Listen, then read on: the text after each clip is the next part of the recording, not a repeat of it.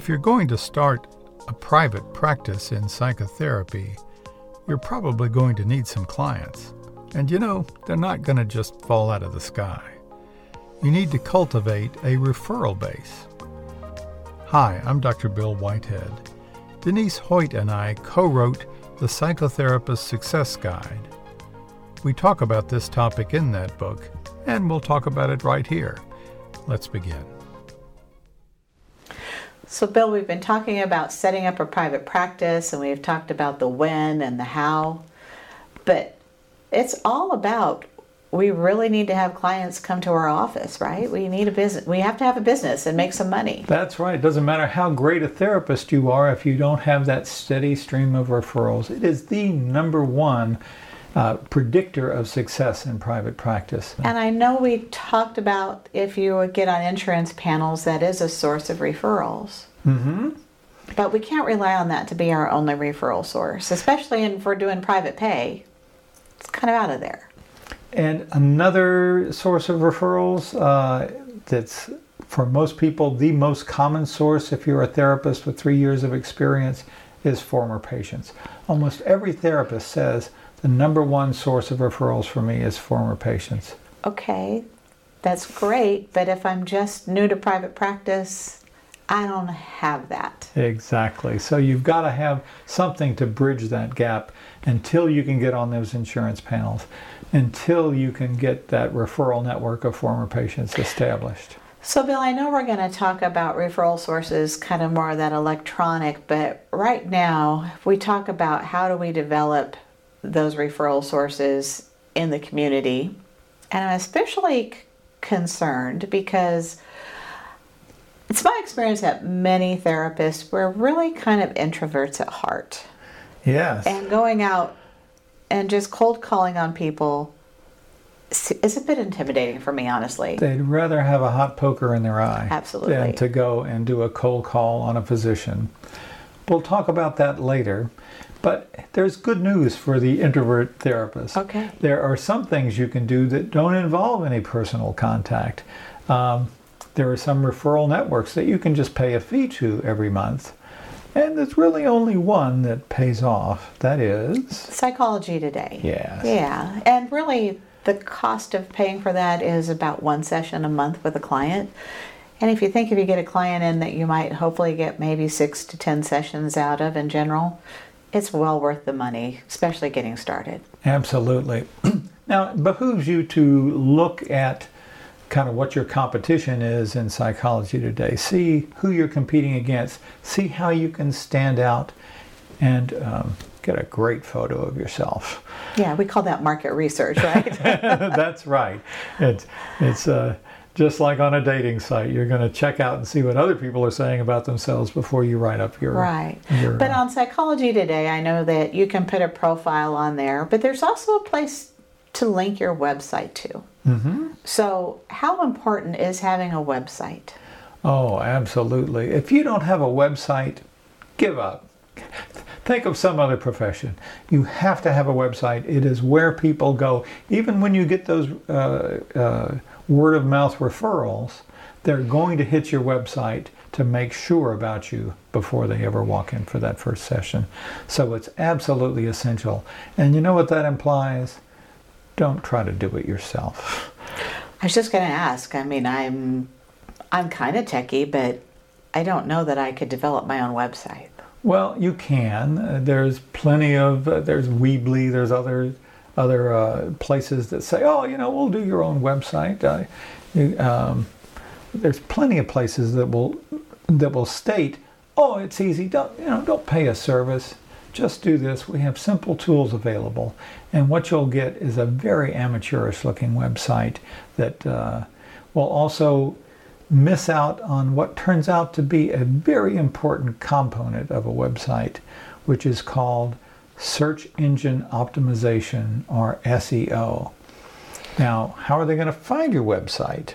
Well, they're not going to just know the URL, the identifier. They're going to find it on Google. That's right. Okay. And so how does one go about getting on the first page? If I type in Dallas psychologist or Dallas therapist or depression Dallas, how am I going to make sure I show up on page 1? Because no one ever looks at page 2. I imagine we either have to be really good at that SEO thing. Right. Or maybe we can pay for it. Yes. Okay. Yay. So there's something in Google called AdWords. You may notice in Google that if you have a set of search results, you're going to have these down here and then the sidebar. And the sidebar is where the AdWords come in. You just pay. Say, I want to be on page 1 for this particular combination of search terms.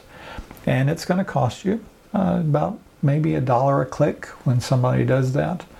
But you can set a limit on that. You can say, I want to pay $50 a month and no more. After I've put out $50, it stops. And that's how that works. And so if you're not good at a web page, or even if you are, those AdWords will pay for themselves. You only pay if somebody clicks on the ad. So that's a good thing about it. Okay, so website is absolutely essential. Right. And having an online referral source is absolutely essential. Absolutely. Absolutely. So what about spending some money on print ads? I mean, like maybe there's a local magazine or newspaper. You know, I did that once. I was in a small suburban town. We had a local newspaper. The ad I thought was going to be reasonable. You know, it was $50 or something.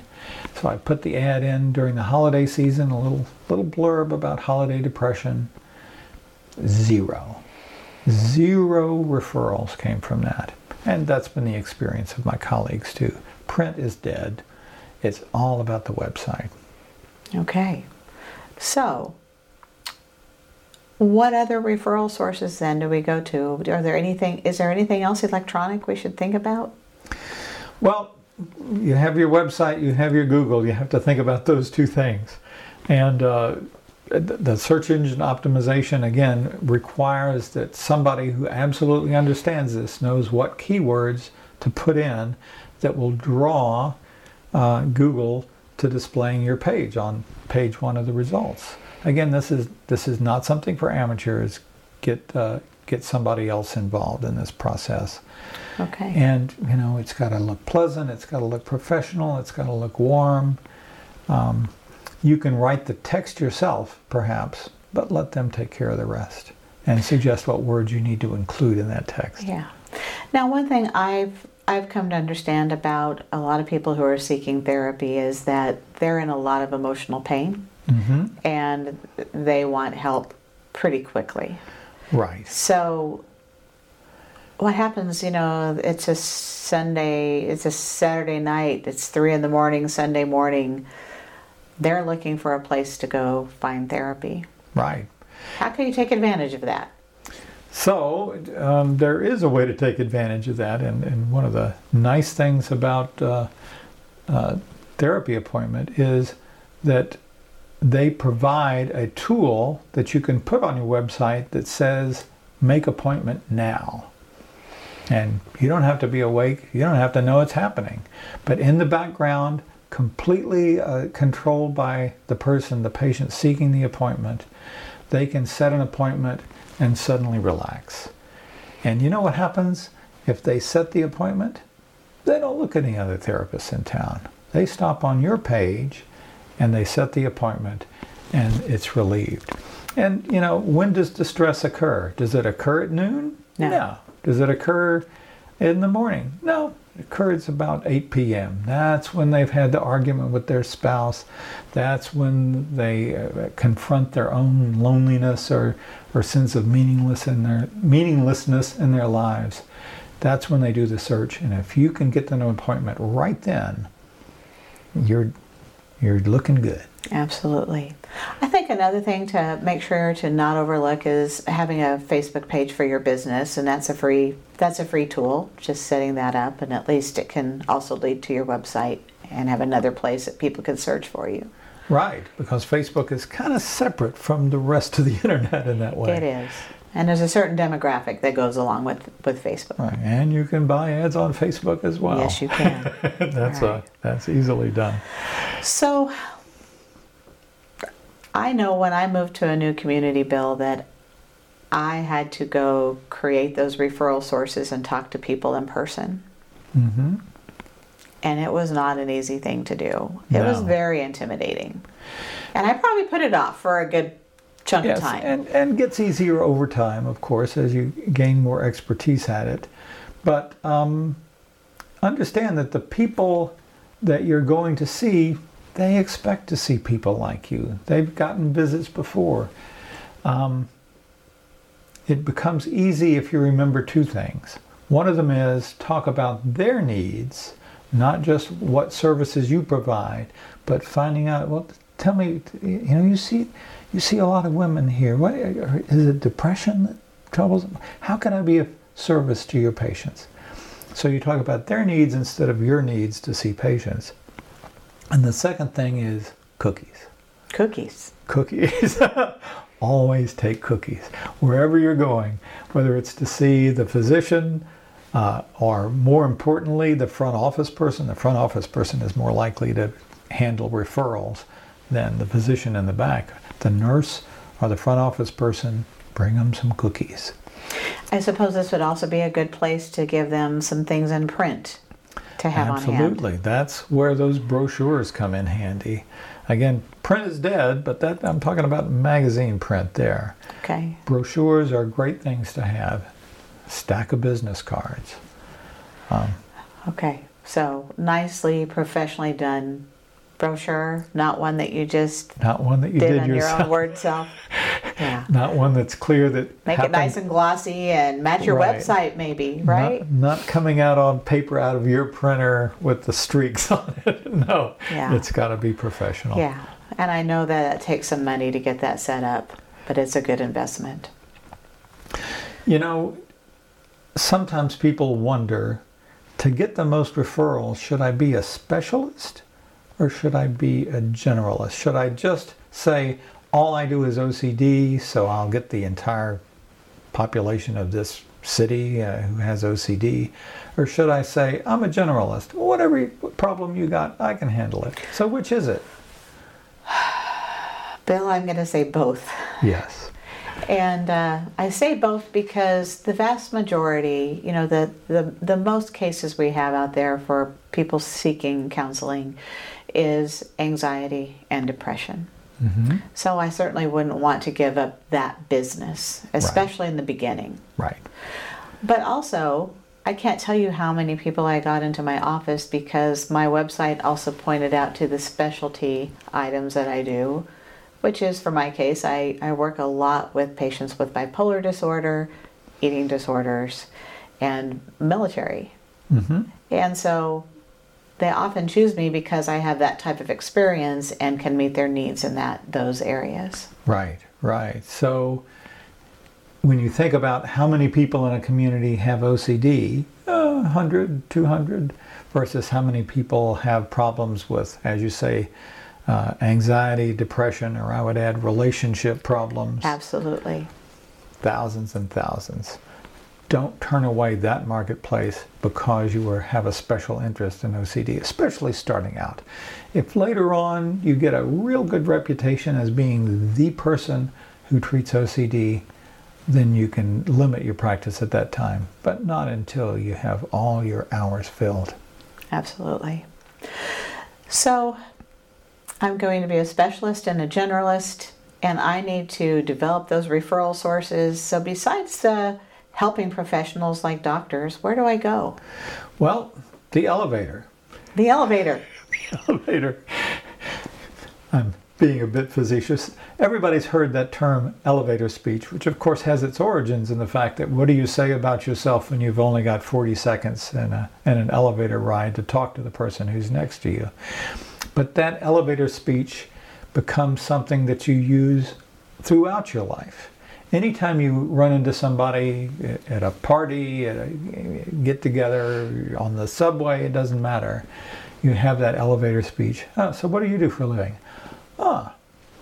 And you do your elevator speech, 30 or 40 seconds, not longer than that. And an elevator speech, by the way, has components. It's, here's who I am. Okay. Here's why I like doing what I do. and a call to action. Can you give an example of what that might sound like? I happen to you have have an your example. elevator speech? Hi, I'm Bill Whitehead. I'm a psychologist in private practice there in Carrollton, Texas. You know, I deal a lot with adolescents who are experiencing some kind of emotional turmoil. It's a tumultuous time. In fact, I'm giving a talk on that in about 3 weeks. Do you know anybody who would like to attend that talk? It could be adolescents or it could be their parents. That's the call to action when I did it at the end, saying not just here's who I am and so forget about me instantly, but then they have to respond because I've asked them a question. That's a call to action. It turns out to be an essential component of effective marketing. So we might, number one, always want to have something planned that we can call to action to, right? Yes. And always have something prepared. Always have something prepared. And that elevator speech, it's got to flow. Practice it in front of the mirror, give it to your parents, give it to your spouse, give it to your kids, until it just flows. Okay, practice makes perfect. Practice makes perfect. Now, one important place I found that to make sure that I was able to get more referral sources is giving talks in town. Yes. And finding community organizations that I had something to say that would be helpful to them. And usually they had maybe a monthly meeting or a quarterly meeting, and they always wanted a speaker for those meetings. And so they were kind of like, oh my gosh, yes, when can I put you down? Oh, absolutely. Right? You think you can be intimidated about that process, like you're forcing yourself on them. And no, if you've ever been on the other end of that, where you are the person who's responsible for arranging presentations for an organization, they will love you. They will love you if you come and say, I can give a talk on X. Or better yet, I can give a talk. I'm good at public speaking. What would your people like to hear about?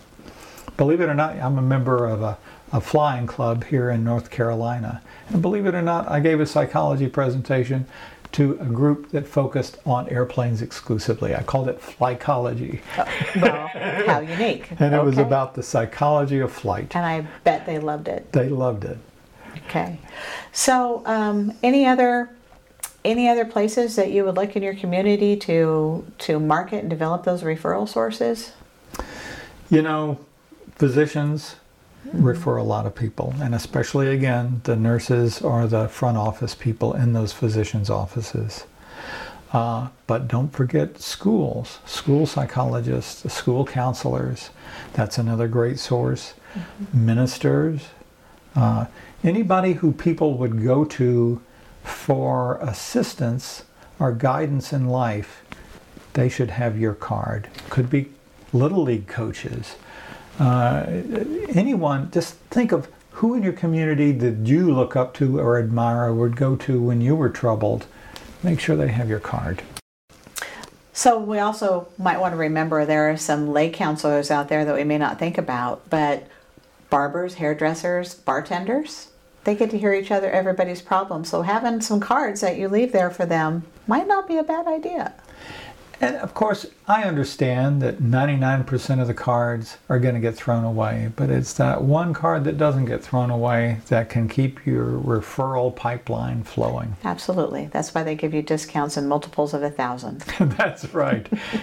So, now you've done all this that we've been talking about. You got a great flow of referrals. It's time to just kick back and enjoy the fruits of your labors, right? Well, you would think so, but you can't let that happen, Bill.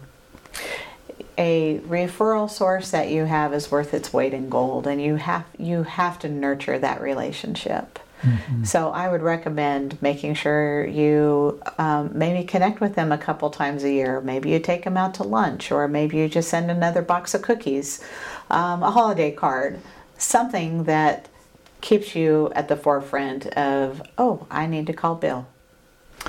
And you know, that applies to the number one referral source, your former patients. Yes. That you can send them holiday cards every year just to let them know that you still exist, that you're still in town, that you're still available. especially since it's around the holidays, a very stressful time for people in general. That turns out to be a very effective marketing technique. Very true. You know, one more thing I was thinking about, and this would come into that place of your practice where you tend to be more of a specialist versus a generalist, is many communities have organizations of mental health providers. Yes. And they might meet monthly or quarterly, and they usually offer some continuing education opportunities there. But to volunteer to be one of those speakers on the specialty that you provide, typically the other therapists will remember that when they have a patient dealing with X, Y, or Z. Right. Okay, hey, I heard someone talk about that. They sounded like they knew what they were doing. Let me refer you over there. And even the people that think, you know, whatever it is that comes through the door, I can manage it. If it's something like EMDR and you don't have the setup or the specific training, or it's something like biofeedback where you need some rather expensive equipment, if you have a specialty like that, in particular, doing one of those conferences would be to your benefit. Absolutely. And additionally, just going to those organizations in general, I don't know about you, but if I have friends, they might come talk to me and they're like, I really need some therapy and I know you can't provide that to me. Who would you recommend? Mm-hmm. I want to make sure that I have some names that I trust to give them. Yes. So we've done all of this fabulous work. We've got a referral source network that's flowing. It's flowing into our office faster than we can swallow. What do we do next? Well, I think that, Bill, is for another episode. We talk about expanding our practice. Exactly. About when to hire another therapist and when to open a second office location. Absolutely. Let's do that next time. So join us there. Yes. This podcast was brought to you by TherapyAppointment, a practice management system designed especially for psychotherapists.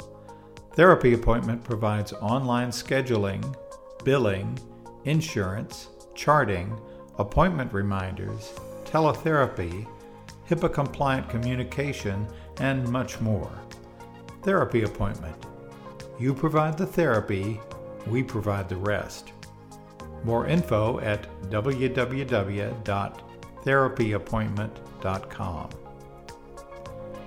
If you have a suggestion for a future episode of this podcast, please email me at bill@therapyappointment.com. Thanks for listening. See you again next week.